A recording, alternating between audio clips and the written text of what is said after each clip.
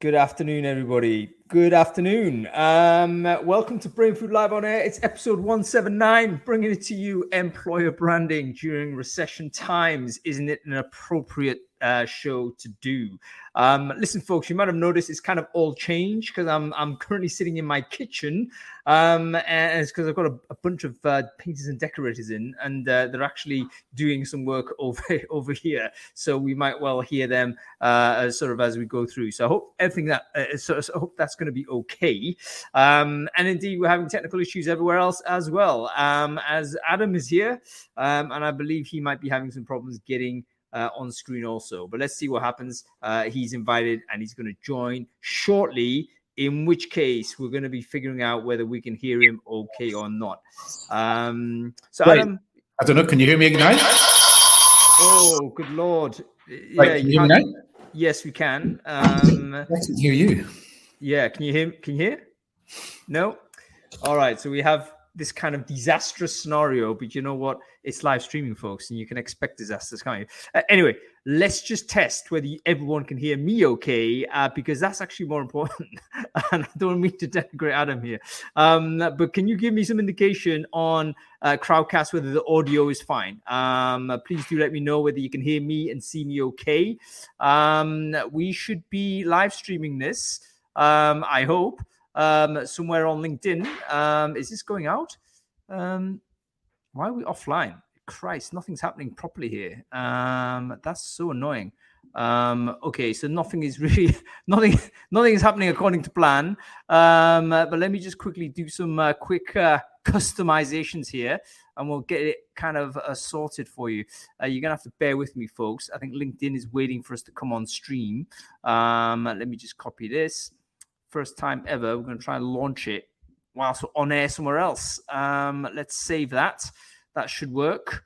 And something should be happening, I think. Let's go. Broadcasting away. All right, listen. It seems to be working on Crowdcast, so we're just going to have to crack on as best we can. I do beg your pardon, everyone, that should have been watching this elsewhere, but we're having like major issues technically today. Adam, one last try. Can you hear me okay, or can you contribute at all? What's the audio like? Can't hear you, man. That's going to be disastrous. Okay, fiddle with it. We might have to bring you back. We're going to drop in the guest straight away, and then we'll have sort of them on air. Hopefully they'll be able to speak, and we can kind of get on with the show. So have a fiddle with it. It's probably something in system settings, I would imagine, that's causing sort of that to do what it's doing.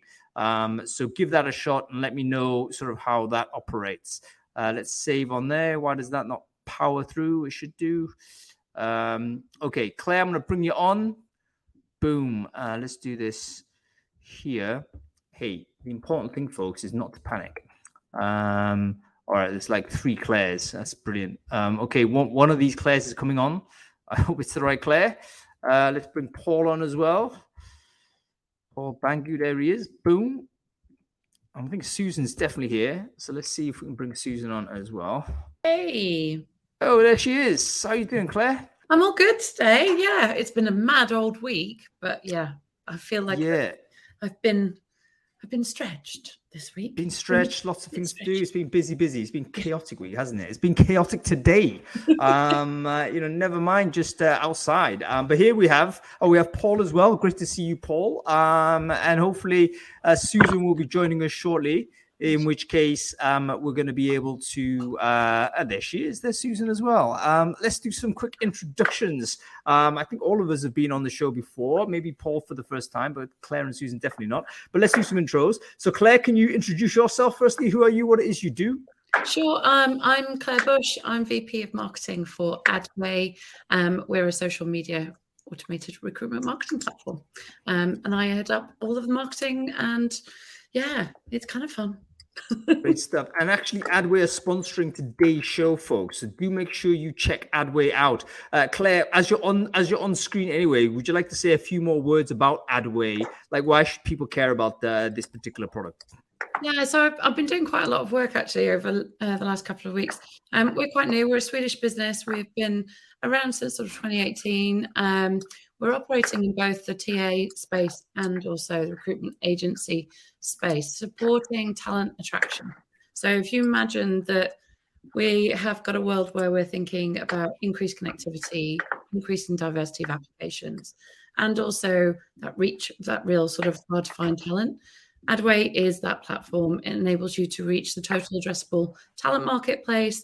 You're going in over social channels, but much more than the programmatic or just even job posting.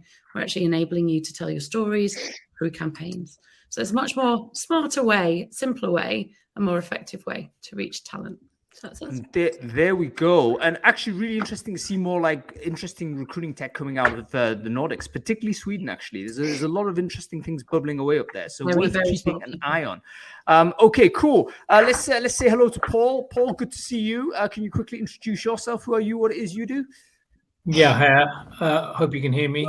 I'm not sure. Yeah, yep, great. We can hear you great. I work at BT. I kind of work in our employer branding, talent attraction space in a very, very complex matrix business that hires everything from folks working in our retail and contact centers all the way through to people working in our accounting departments and corporate functions. It's a huge tangent of skills that we kind of work across, and they kind of up and down in demand as we go through every week.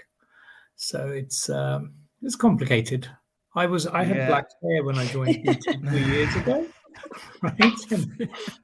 No, you've got a nice. You're a very mature, like salt and pepper thing going on. Yeah, thanks to BT, I've got that look down to a fine art. Before that, I looked young and Gen Z. You're still looking terrific, as I'm sure the crowd would agree. Okay, let's move on to Susan. Susan, good to see you. Who are you and what it is you do? Hi, everyone. I'm Susan Lamott. I'm the founder and CEO of Exacquio. We are an employer brand and experience consulting firm. And ultimately, our job with our clients is to transform the employment relationships that they have with candidates and employees through insight, research, brand, and the candidate and employee experience. Fantastic. And you've been doing the EB side of things for a long while now, haven't you, Susan? So you've seen the environment change. And that's probably where I want to get started on, really, because my conception of employer branding is that it sort of emerged as a concept distinct from recruitment marketing, distinct from talent acquisition, around maybe 10, 15 years or so ago. Just as we were starting to get this kind of like economic boom period where essentially it was all about growth, the big drivers behind EB was about talent, competition for, how do we recruit all these people, et cetera.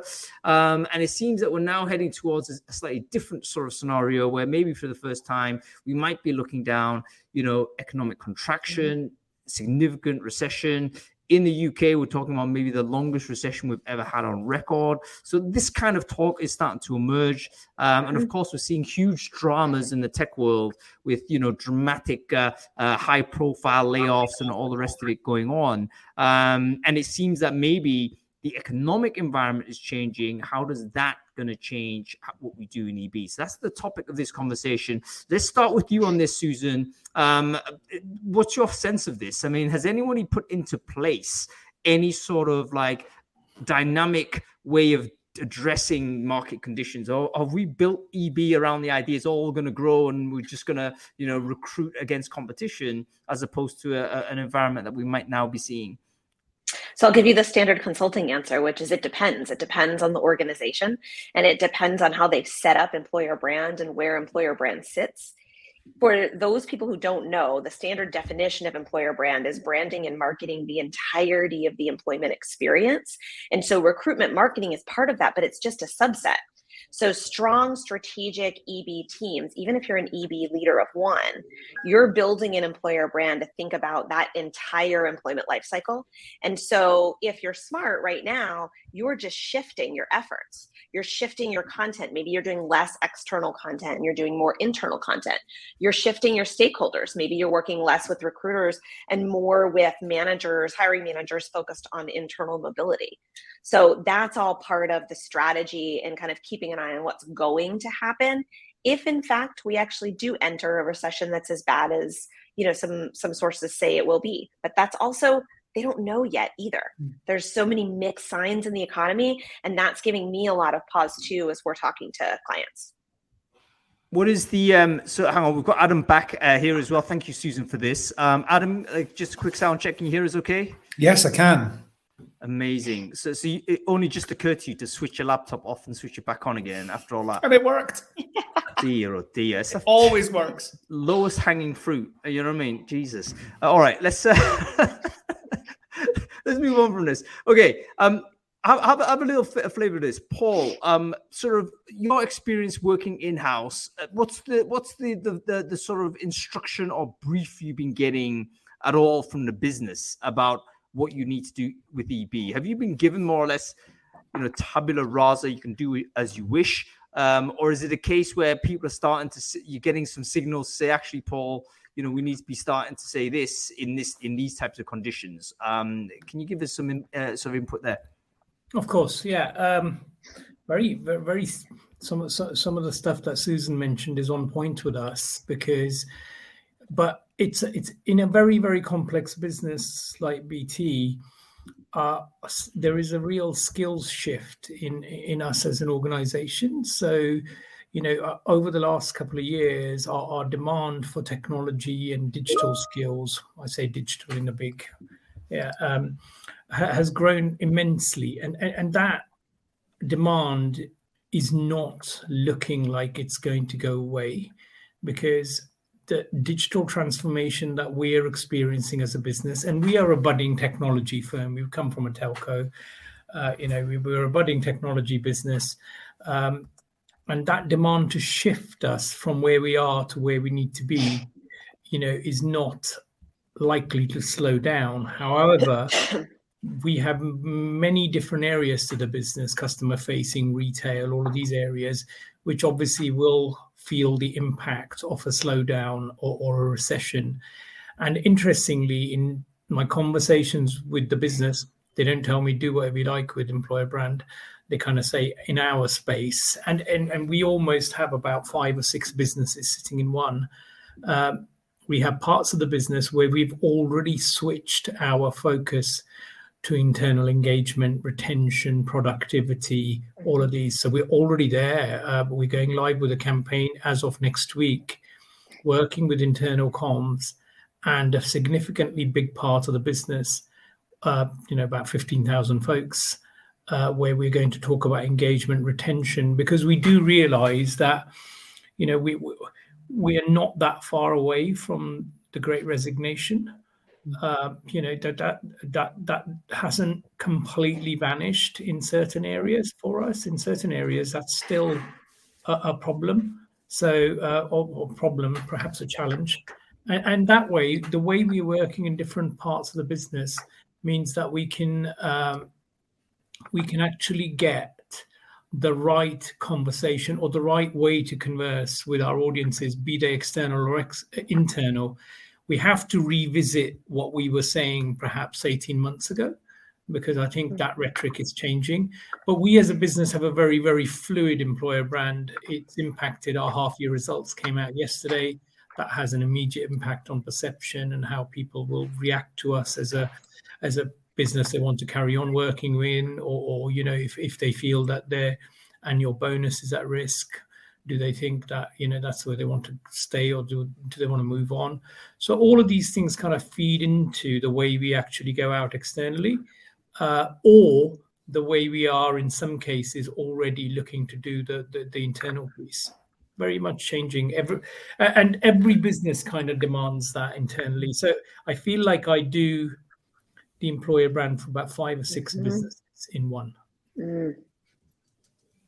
You know what? That's actually a kind of exactly the sort of example we're looking to hear from, like the dynamism of EB, right? Because you've got to be aware as to the milestones that are occurring within your business. So, for instance, the quarterly reports or the annual reports or whatnot, these are big news for everybody. We saw it actually just a couple of weeks ago, didn't we? Maybe even just a week ago, where all of the big tech firms were announcing their quarterly results.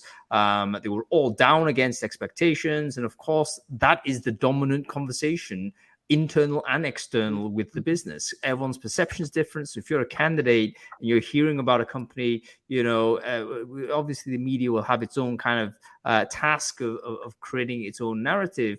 But if you observe this and that's what you're hearing, it's going to have an impact on your perception of the company.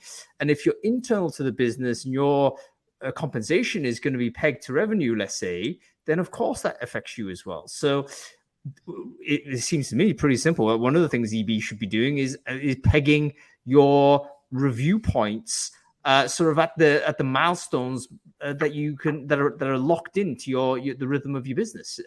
Is that something that EB does, or is that something that do we think about that at all? I mean, what are your thoughts on that, Claire? Yeah, it's a biggie, isn't it? Because you've just basically kind of summed up my week. I've just been spending a week looking at submissions for an awards coming up, and you know what, having to see or kind of work through all of the missions and all of the visions and then all of the creativity, and for it to have that one moment in time impact. I think that's the other thing about what you do. You're sprinkling fairy dust constantly and trying to keep that kind of momentum alive for the business. I think also as well that if we take whatever lessons we got coming out of the recession in 2008, 2009, that was a place where we really put EB on the map. And it's where so many organizations really kind of went, you know what, we need something more to tell our story. We need something more that's compelling, that's going to grow with our business through the good times and the bad. So effectively, brand management is something that most marketeers will know of. I certainly have also been on the sort of, first out in a recession looming kind of marketing space. But brand conversations are so important. They kind of almost need to have an always on. And you then become that sort of driver of whether or not you're going full pelt, seventh gear, or if you just roll back to sort of gear 2 and whatever and keep things ticking along. But for me, it's about how does that affect all of the communities, all of your internal business units, all of the stakeholders, not current employees withstanding, but also those that know of the business reputation outside of the business, those that may or may not be future hires, or those that were hires and have since left, because they'll carry the ripple effect as well of all of that brand messaging. So yeah, I just think it's such a really big and deep conversation. But there's lots of questions like, realistically, have you got that dashboard right now? Do you know where you can kind of dial down the big jazz hands and be more subjective to the fact that there's layoffs, or there's parts of the marketplace that are under immense pressure to find talent, because those different nuances as well are going to come through. I think that one of the things that's occurred to me in this we've witnessed this in other moments that are where there's an interrupt in the world, right? Some thing has occurred, typically a terrible disaster. And one of the things that's always kind of on my mind when that happens is, look, I hope everyone's checked their content schedule. And maybe just put a pause on that, because you need to see what's actually pre-scheduled and going out. And you might have no clue, like you would have forgotten about it, because lots of people might have pre-scheduled way in advance, like 6 months, 12 months out, if they have presumed that this would be, we're going to say this, we can't imagine the world is going to end up like this. And they've just left it there, and it's some sort of machine. And you've seen sort of tweets come out and posts come out, and you think, wow, that's like just couldn't have timed it worse at this moment, and it's going to be so damaging. So I wonder whether in other words, is disaster recovery, has disaster planning something in EB. Do we think about this in our industry, or is it all generally jazz hands? I'm tempted to say it's generally jazz hands because it attracts that type of person that wants to be the positive, wants to give the plus, shine on things, the fairy dust in your term, Claire. Whereas if you look at people in DR, they're usually very, very different personality types. They're always looking at, Adam, you got an annoying face, so I'll bring you in a sec. But I mean, I would just, as broad strokes, the personality types I think are different. People in disaster recovery, I think, are very much always looking at risk, the situation, and it's actually I won't say paranoid, but it's a sort of mentality. If you cultivate too much, I think it does dampen your ability to do the fairy dust. You're going down two different neurological paths, I think. Anyway. You're going to say something, Adam? Yeah. The first thing is you can't possibly schedule your employer branding content 12 months in advance or even 6 months in advance.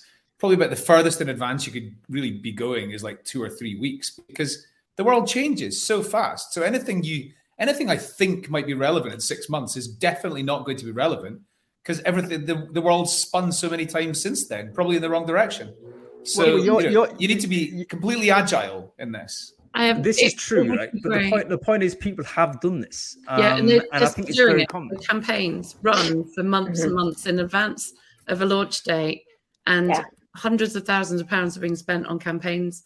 Massive, all-consuming, and then there's too many news articles about one particular word, which literally can throw everything out, and it's all in the bin. But these things do take months to create. I agree, Adam. It would be an absolutely beautiful world if you could just spiral it up. When I don't think organisations are in that play yet. They're not able. Well, in that case, anybody that's not needs to get a lot more agile because anything you're scheduling even a month in advance, unless it's for events or something, anything a month in advance, the message is probably not probably as effective as it could be if it's created in real time. But one other thing I just wanted to say about this is I'm really glad that we're talking about macro things and we're not just talking about what's it like to work at this company and career stories and the job descriptions or the job adverts, because unfortunately I still see it every single day in employer branding job descriptions. Is all focused on what I keep banging on about, which is the point of sale material. And that's not what most people are interested in unless they've already become attracted to working at your company, which most people have not at this point. We need to be building relationships with people long before we're giving them the sell or the jazz hands bit or whatever it is to get the call to action, which is to get them to apply. And I'd really love to see employer branding professionals and teams going much higher up the funnel and working out what's the best way we can use our amazing skills and tactics and things to bring people into our domain long before they're ready for a conversation, rather than just this intense focus on the application bit. But those companies that have adapted really well in the last few weeks, as we've gone, further into the abyss, are the ones where they've got the teams and the skills who can really adapt to, doing a much more impactful and holistic job. See, I don't think anyone's adapted. My issue with this is I don't think anybody has adapted. We set up our EB teams in this way, and we just truck on, and then we encounter this externality, and then we just it's not adapting when you're stumbling around. You can't call yourself agile if you've had crap, switch off the buffer scheduler. That's not agility. That's failure to organize. That's simply you're not set yourself up like that. So I just wonder whether has anybody set up any kind of plan that you can be deployed, and it's a sensible thing to sort of implement industry-wide. So, for instance, let's say there is quarterly updates. Probably EB should be aware of when those updates are, and they should have basically two types of message plans to say, you know what, if we've knocked it out of the park, it looks like this. That's when we go the big jazz hands thing. Of course, we hammer it hard. If it is that actually we've gone below target, you need to have a different message, different tonality, and deploy that. I don't see many organizations playing sort of the if or then type of scenario. They've generally gone one way. I mean, correct if I'm wrong, Paul, or anybody listening to this in the crowd, do you develop multiple plans or multiple message strategies depending on predictable moments where there's a fork in the road? So we're not talking about random black swans. We're talking about stuff that is happening that you can predict is going to be a big deal. Yeah, well, predicting the outcomes of something that happens in our business and the impact it will have on people's perception of us as a business is sometimes very hard to kind of put a measure on. Simple things like, we're a unionized business, so we would potentially have industrial action against us through colleagues across the business, right? And to have a jazz hands campaign while there's folks outside the door holding banners up, right, is literally, counterproductive times 10. So, we have to be very agile, very, very agile. We have to sometimes manage leadership styles because leaders think, yeah, that's a little bit of noise over there, but I'd rather make a lot of noise over there because that's a lot more important to us in the long term. Yeah, great. But if you have a very, very fluid employer brand like most organizations do, I think you have to respect what's happening on a daily, weekly basis and be prepared to let your personal commitments to a campaign or your excitement about what a great job you've done, or doesn't it look fantastic? Aren't we great? You probably have to leave that at the door and make a very business-driven decision as to whether you are probably going to step away from that for a week or two while you decide whether dust has settled or not. In other cases, you have to also probably help the business step over their fear factor in certain areas where every little issue sometimes is seen as a big bump in the road, right? And in our world, there are bumps in the road every day. And if you kind of turn the taps off every time you hit one, you probably wouldn't get going. So measuring that and probably using your experience to be able to guide different leadership styles around where you need to be agile and where you need to be brave, I think is probably the challenge that comes back to us. Because the one thing we forget is that our experience in this space as experts is exactly why the business hires us to guide them. Getting campaigns done is achievable at most levels from a tactical perspective, but that guidance around experience, step back, readdress, change the noise, change the conversation, change the way you're communicating with your talent. All of that are hard decisions when you've spent 2 months coming up with something you think is going to win 30 awards and you're going to be drinking champagne flutes all night. Hard. I think there's an important element to what you're talking about, but one additional thing I want to add, and that is all of this is dependent on two things. Where does EB sit in the organization and at what level of seniority? If you have an employer brand leader who is considered an executive or a director and is literally sitting at the same table with the CHRO, your ability to be agile, your ability to accomplish the things you're talking about, Paul, is much easier than if you're an individual contributor, employer brand manager, sitting in talent acquisition, hidden down and reporting 7 levels up. Because number one, you won't even be aware that a RIF is going to happen or a layoff's going to happen until it happens, right? You won't be part of that conversation. And then 2, it's also important to know that you won't be able to influence the importance of employer brand as it relates to the intersection of PR, internal communications, and marketing. And so to be agile is a great thing, but most employer brand practitioners right now are sitting in a place where they don't have that kind of influence because they were hired in through talent acquisition. And so they can't make those changes. One of the things before starting Exacquio, I ran the employer brand function for Marriott. This is over a decade ago. And one of the things I lobbied really hard for was for employer brand and internal comms to be the same team. And ultimately they did that. I don't know where it sits now, but ultimately they did that. And that's because they are the same thing. Internal communications is just an extension of employer brand. So if you don't have the same people at the same table, when a decision like that is made, communication across the board isn't aligned. And then everything gets cascaded. By the time it gets to your employer brand practitioner who is, scheduling content to go on your, careers TikTok or your careers Instagram, then yeah, of course it's going to be late. And of course it's going to be, it's not going to make sense, right? So it's all about the seniority level. If your CHRO doesn't care about the importance of employer brand during this time, then you're going to have a really hard time driving impact. Can I just say that I agree so much with what Susan just said that I actually even take it slightly further. So I agree with EB and internal comms being together, but something that's even a bit more radical, which I think is even more effective, is whoever's leading the people, entire people function, that person's primary responsibility should be about employer brand. And everybody, whether it's Comp and Benz, whether it's L&D, whether it's internal comms, whether it's recruitment or employer, whatever, the number one responsibility of that person leading HR has got to be employer brand. Everything is subservient. Adam, can I give you jazz hands for that?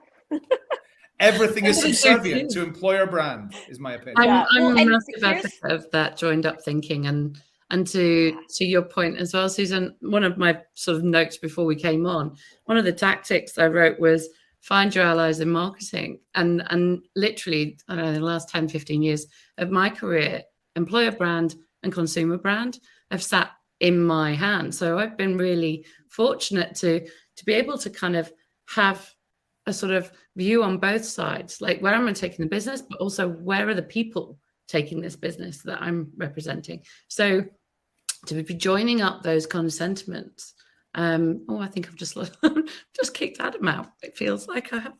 Don't worry, I was getting tired of him anyway, so it's done. Oh, bless. But no, it's really important. I think that whole allies within, your point about having a voice at the table is so important. And if you can't be there because you're not at that level, then find someone within the organization that can really be that juice, if you like, that kind of noise coming in to help you to really navigate the messaging. Sorry.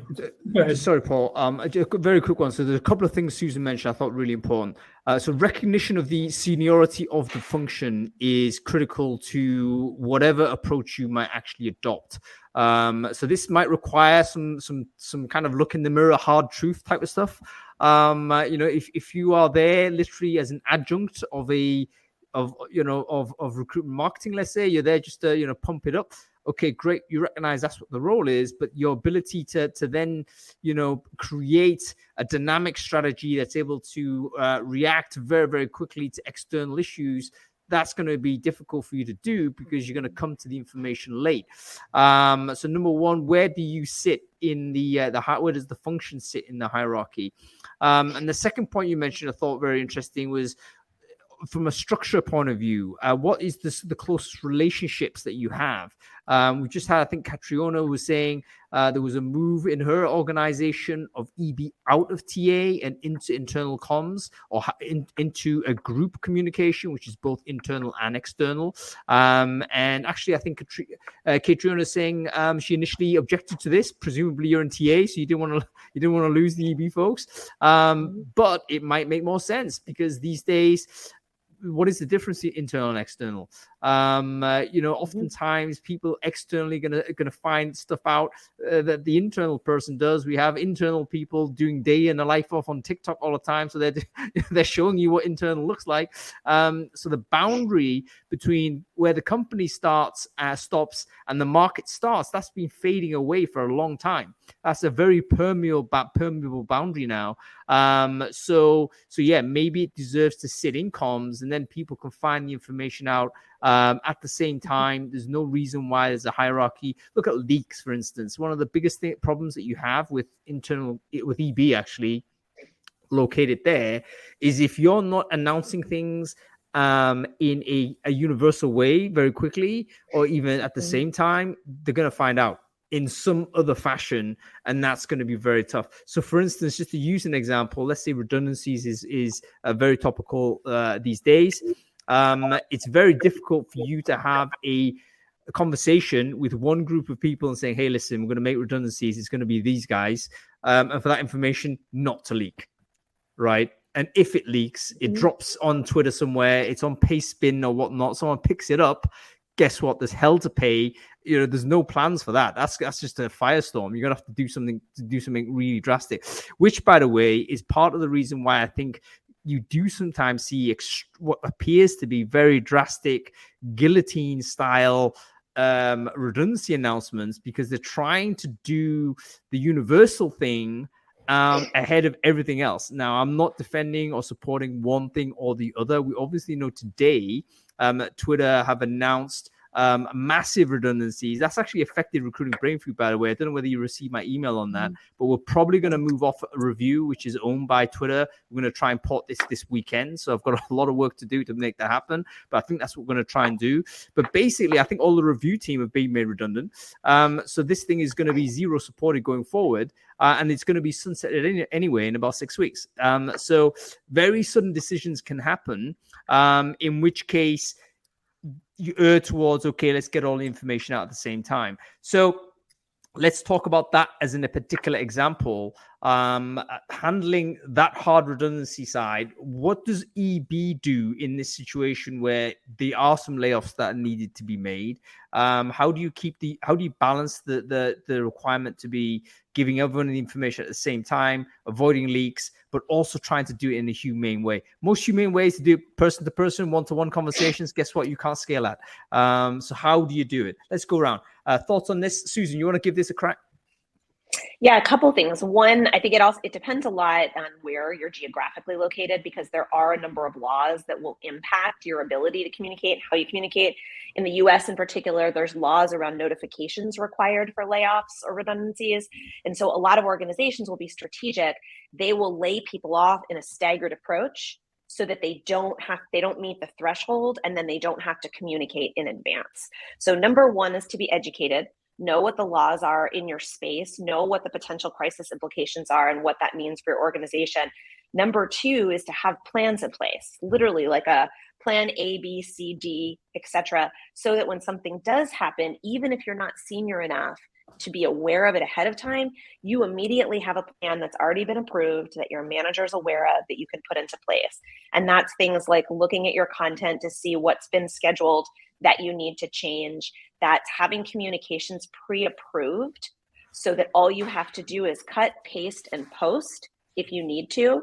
And then three, have a communication train, right? So who else in the organization needs to be reminded what they can and can't say, and give those communication points, talking points themselves. So if you're starting to do redundancies or layoffs, you should already have written talking points for your recruiters that you can give to them, so that when they're doing outreach, because you might be laying off in one function, not another, they know how to answer certain questions, they know what to say, they know how to address those questions. And then last but not least, you need to pay attention to every public channel that your organization has, so that you're aware of every time your CEO is communicating. So if you're getting ready to do a layoff and your CEO is going on TV, you better be listening to that. You better be sure you hear everything she or he says, so you're prepared to support that. Those are some of the things that I would do. I hope people are making notes there.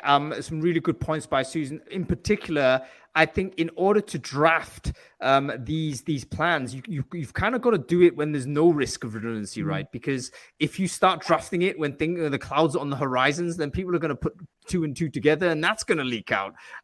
So really, it should be just a standard part of, this is how we do it when we have a sort of making redundancies. This is a scenario we have to plan for. It's almost like someone who is going like a martial artist, for instance, or anybody who's in combat sports. They're going into an unpredictable situation in the ring. You have to just plan for what happens. What happens if, I break my wrist, therefore I've got to fight this way. This is how you've got to do it. You can't just assume it's going to be hunky-dory all the time, even though, as we've discussed before, typically EB, you're hired, there's personality sort of fit, and also the function is all about, doing the plus. Sometimes you've got to handle a minus. Okay, any other thoughts on this? How do we do it when there's we do need to make quick redundancies? There's a big chop happening. What's your thoughts on this? Let's go around. I think it's an important one to spend a bit of time on. Claire, do you want to have a thought on this? Yeah, I was just thinking, everything that Susan just said obviously is so important. And I think when you've done sort of internal comms, or you've kind of had that mindset of communications externally anyway, you've always got that mindset of reputation management. So maybe that's something that if your EB strategy right now isn't holistic and that you don't have the full scope, or you're mid-flow of creating it, make sure you do put a reputation module in there, or you kind of sit down with other stakeholders in the business and think about that reputation management for both ends. So, also as well, what could be really, really awful to see is when the world's falling apart, and then there's this one beacon of light, and you want to shout from the rooftops that everything's actually really good where you are, and the world is actually really sunny, but one wrong word in that message to kind of bolster and keep everybody up will basically turn everybody against you. So you've got to be really good at managing and landing where those messages are. Work with PR firms, work with consultants in and outside of your business to give you that kind of sentiment view. And also as well, it's probably really important to dig into any ERGs, communities that you've got within your business, to understand what is the actual lived message, not the message that you put out in your communications, but the ones that are really being felt. And if you can create some kind of feedback loop to keep that always on, that then becomes your temperature check. So many brilliant employee engagement tools out there can do this day to day, week to week. Really massively important that you've got those turned on in any time of year, but especially if you're looking at, kind of going into a dark patch. Claire, can I just add one thing that you just said that I think is really important, is the crisis PR piece. So my husband does crisis PR. And one of the things he said to me is never talk to anyone in HR. So for anyone listening today, if you do not have a relationship with your PR team, go create one. Take them to coffee, take them to lunch, hop on a call. Because I learned so much about crisis PR and how that works on that side of the business just by talking to him. Because most people don't have access to those resources from where they sit. Yeah, definitely. And it's kind of almost like the dark arts of internal comms, or just communications anyway. And quite a number of firms and organizations I've worked with, it's always been at arm's reach because we don't really need it. We don't need it on all the time. But it is absolutely essential for organizations who've got reputations that are wildly sped. Any organization with, 200, 300 people should have PR, should have some kind of comm strategy there. I think this is just such a fascinating moment to talk about all this, because you can see some companies really execute well, some companies execute very poorly. Some companies don't care, and some other companies seem to revel in having bad PR. I mean, I get the feeling, particularly with Elon Musk, for instance. I think he not only doesn't care, but he wants to cause. He wants to kind of create strife. So he's very confrontational in approach, which, to be honest, if the new Twitter ends up being that kind of company, then it's going to attract the sort of people that are prepared to work or happy to work in that environment. So maybe it's a giant self-sorting plan. I think, again, people who follow SpaceX, Tesla, those kinds of businesses, I believe they're very similar types of organizations in terms of the culture of it. So, this may be his way of just shaking the tree and making sure that the ones that hang around are the people that are, his people, so to speak. But in any case, I think roundly lambasted from anybody within the Brainfood community. I don't think there's much sympathy for his approach. And I think someone did mention in the chat there, Stripe is a company that also made redundancies this year. 14%, I think, have been made redundant. But 1,000 yesterday. Yeah, a lot of people. But the CEO wrote the sort of message that was very well received. It was like, okay, this is tough to do, but you can read not only the generosity of the severance, but also the generosity of tone. You could read the humanity in the words there, which didn't appear to be the case with the lightning rod du jour with Elon Musk. So in any case, that's different personalities, different CEOs, and what have you. So perhaps that's also a factor to think about.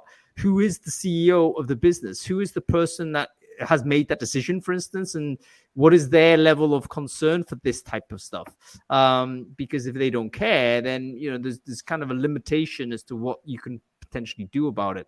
Let's talk about that in a moment, because I want to take just a mini break here, as we always do in this show, because Brainfood Live is a conversation starter. It's never going to be a conversation stopper. It should never be a bottleneck, but we do have to come off air in about 15 minutes. But the conversation shouldn't stop just because we have to leave. So if you're interested in having this chat and you want to continue it with other people that care about this topic, take a moment, take your LinkedIn URL and share it in the chat stream on Crowdcast, and then make sure you connect with everyone else who has done likewise. Worst case scenario, you're going to end up with a dozen people that really care about employer branding, and you could have this conversation anywhere you choose after that. Make sure you walk away with a fortified network as the minimum value you get out of this show. Okay, so CEO, how much of a psychologist do we need to be in EB to understand? Can we use the CEO in this tough scenario? Do we decide to get him out of the picture, him or her out of the picture if they're not particularly good at this? I'm again reminded of the Better.com CEO who mass fired people on Zoom, which I didn't have too much of a problem with. I think he's trying to be personable, but his video manner was so bad. It just looked like, wow, he doesn't actually care, and it was a vanity piece for him. So do we need to assess that? Do we need to look at the CEO and think, you know what, that person is a natural asset at delivering the bad news, or this person, you know what, they're going to just hash this and make it worse. We've got to shove that person away. What are your thoughts on that? Go ahead, Adam. If the CEO is not the person who puts their hand up immediately to say, I'm going to be the one who briefs the organization, and I'm going to do it with humanity and compassion, and I'm also going to make sure that the people who remain with the business do not feel like they're with a business that's got problems. If that person can't do that and you're going to question that, get out that business. That's the wrong leader, and it's therefore going to be a bad exec team, and it's going to be a shitty business. Well, that may be true. That's not very helpful, though. I mean, so you're obviously you're going to resign. Get out the business. But you also have a responsibility for as long as you're in the business to do as best a job as you can. So in that scenario, you might need to usher away the CEO, or even preempt the CEO, or even kind of like train them. Go ahead, Claire. Yeah. It is something that you can, like, it's not just a fait accompli. If that person isn't stepping up, I think it's probably because personality-wise, that's not their strength or strong point. And a lot of CEOs and the kind of business leaders I know, they are people who are able to really command communication, but not necessarily in front of a camera. So it's all about finding their channel that works for them. And, even if we look back over the pandemic stuff, there was lots of really great leaders that weren't necessarily very visible, but then suddenly came up and went, actually, you know what, I am going to write a letter. Airbnb boss was there. I mean, it might be very different in terms of being present and being visible for his team, but actually, on camera or having a social profile is just something that they don't do. So there's always a platform. I think it's about working out what is that right platform, what is the right cadence, and the level at which those communications hit. And again, it's not something that I would ever recommend someone does in isolation. And any boss that goes out there and does it in isolation, that's the person you want to get out the door, because they are literally not in it for anybody else. Yeah, that's a really good point. And Adam, I get your point, by the way. The CEO should be the person stepping up. But I guess the additional point I was making was that sometimes the CEO it doesn't have the skills for it. Again, remember the crying CEO, for instance? I mean, that guy, he wanted to do it. Like someone should have pulled him up and said, listen, this is not a good idea. Your manner, or at least your approach here, is just going to cause people to have a very negative view. So, and unfortunately, CEOs, of course, have the most power in the business, and if they want to do it, they can do it. Okay, Paul, your experience on this, and let's say it's not about BT, it's all about your prior experience about judging the leader of the business. Are they suitable to be the message carrier? I've worked for a really interesting range of leaders. Really, really interesting. I worked in media. I worked for advertising agencies. And now I worked in big business. I have met and worked with a lot of interesting folks. When it comes to delivering bad news, it's very, very, very tricky to find a confident leader who's willing to put their hand up and say, I'll be the guy who'll take the news out because it's bad. And I want to be the guy who delivers it, because then the organization realizes and sees me as an empathetic, sympathetic person. They usually like to distance themselves from bad news, and they're more interested in controlling share price sometimes, or controlling their customer sentiment. You're going to half your workforce. How are you going to still deliver for me? That question is tricky to answer. So that's usually the area where their focus tends to spread to, rather than perhaps dealing with the hearts and minds of some of the people who are currently feeling turmoil, uncertainty in a business. So selecting that leader, selecting the right voice to take that message out is a challenge for most businesses.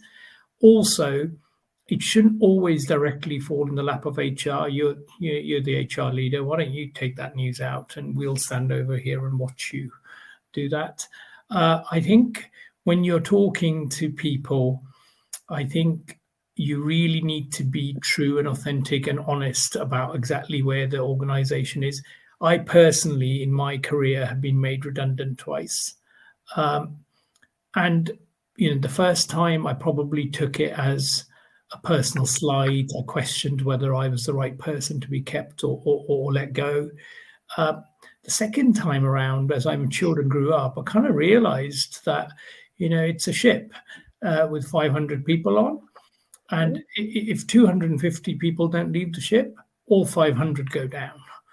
So you have a responsibility as well, if you work in an organization, to accept the fact that sometimes the organization needs to change to allow it to survive, because it is an organism within its own right, and you are feeding into that.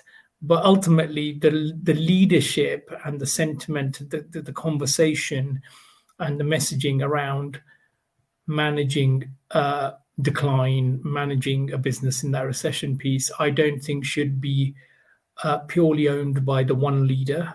I think it should be owned by the leader who you probably have the most trust in your area of work, and you're more likely to believe. Otherwise, everybody will have PR folks writing crisis management notes for them, which they will read out and go, aren't we all in really bad trouble? By the way, I'm just about to go and climb in my helicopter and fly off to the ski slopes, but you guys digest that bit of information. I think if it comes from a leader you trust and you worked for and you have real sharing empathy with, I think you will take the message on board a lot more accurately and probably believe the message a lot more, rather than just have the PR machine of a business turn internal. I think that's really interesting as well. And if you look at, like Lee's just put in the note saying that Musk has just announced that you'll get an email if you've been let go from Twitter. But the total dichotomy of what you've just said there, Paul, is you've got someone who really doesn't care about the optics, but is doing probably what, without the emotion, is what we're talking about here. He's saving his ship, but at the same time is doing it in a way where actually right now for us, because of what we've just been through, maybe even is heightened because of what we've just been through, the relationship between employer and employee has now got so more emotive. We're so much more compassionate as leaders. We're so much more in tune with feeling state, as opposed to get the job done, just get shit done, all of that mentality that was, kind of previous years. And I wonder whether or not as well, we're just feeling this a lot more in terms of, the stark difference between Musk's reality at Twitter and the employees there versus our businesses right now, and we're heading into recession. Yeah, sorry to interrupt. The one thing is, I think we're getting distracted by Elon Musk in this space. I think Elon Musk does not need that organization or that business to survive or die. It does not impact his life or the life of 400 generations of Musks after him. So it's a red herring. The way he behaves is more to court interest and notoriety than it is to actually deal with the cash flows of Twitter or a business like that. I think if you take him out of the conversation around how an organization is letting people go, I think it's better for us to focus on other organizations where people have an investment in the outcome and the success of that business. I don't think Elon Musk bought Twitter because he needed to make it the biggest, communications platform. It's just because he does not want to get left out of the conversation. And by owning a media platform, he's center of it. Yeah.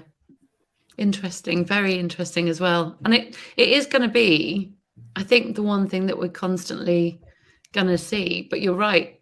But then where's the smoke and mirrors kind of really going to be pointed? I mean, there's so many, sort of propaganda stories that we can see and say over at so many different organizations, public and private. It's going to be one to watch for sure. But it doesn't make your job. I do think we have to be realistic, though. At the end of the day, it all comes back to why all of the different functions have to sit at the table, because employment is a relationship, right? The way that we see some of these leaders, like the crying CEO or Elon Musk, they're treating it like a transaction, right? And so they don't care. That's fine. Lay people off. Elon Musk doesn't care that, people are going to have a poor brand perception of the employment experience. He doesn't care about that because he will be able to recruit people who find his projects interesting, that want to work on them and say that they did. It all comes back to the kind of employment relationship you want to create. And when you go through an activity like this, that I've had the fortune and misfortune to go through on all sides of the table, that's why you need everybody. You need someone to represent the employee and say, hey, we have to have empathy. We have to consider how this is going to be received. But you also need legal there too. Sometimes you can't empower your managers to deliver the message because there are legal implications to not everyone receiving the message at the same time. You've got to shut off access to content. I'm not saying advocating for, one way being right or wrong, but in large organizations, these activities are so complex. The best thing to do is have every interest represented at the table, and ultimately remember that there's a human being at the center of all of this. Our work puts a roof over our head. It puts food on our table. And so if you can have that as core to whatever strategy you choose, regardless of the laws around you, I think that's what we all need to do as human beings. I wondered then if I can ask a question. Has the pandemic empowered employer brand to be more emotive and to be more empathetic and to be then more important in terms of employee engagement and growth?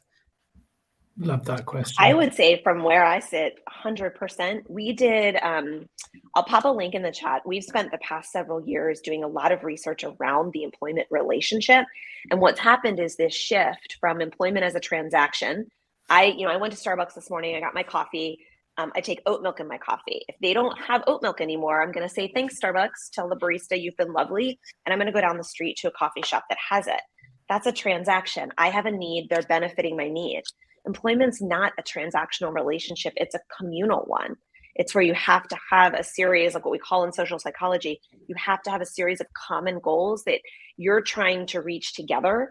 And the difference with a communal relationship is that you see someone has a need and you meet their need regardless of whether you get a benefit to that need.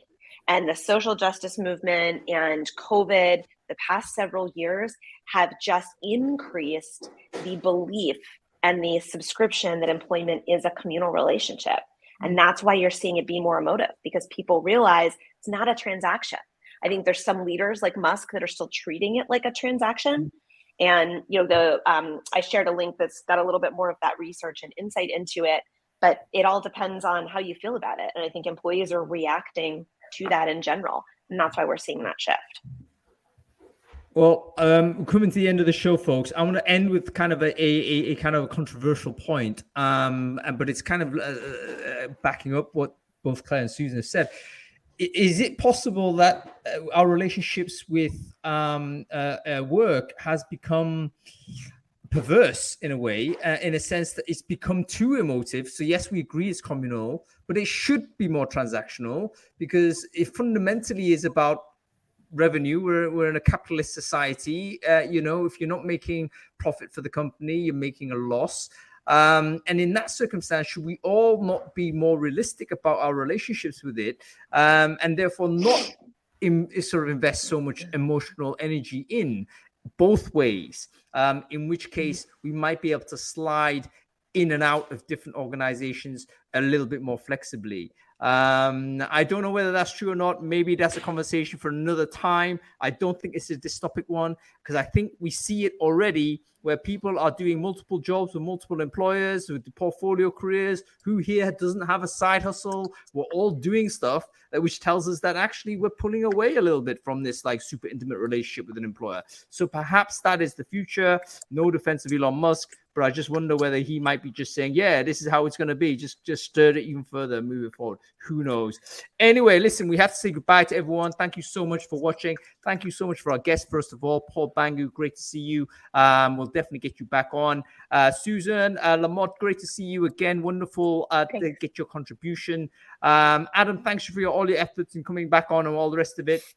We've discovered sort of IT support 101, which is always progress. And Claire Bush, great to see you. Wonderful to have you on the show. I need to talk to you anyway, but I'll ping you after this show. So, all right, folks, hope you've enjoyed it. By the way, Brainfood Bake Fresh not happening on Monday. Adam, we have a new way of doing it, because it turns out that Substack has a chat option. So I think we're going to try and do it on Substack if that's possible. I don't even know how that works. But I'll figure it out this weekend. I'll pump it out by the email, and then people can kind of figure it out from there. All right, we're back next week. We're talking Boolean searching. Is it broken? We have Irina Shamaeva, the one and only. In fact, she's the only person I know that's able to write a blog on why Google search is broken, and have Google search team actually comment on the blog and say, yeah, I think it's broken. You're right.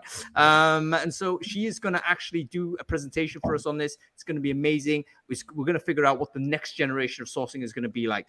So make sure you follow the channel and register for that show. Okay, folks, that's it. Have a good weekend.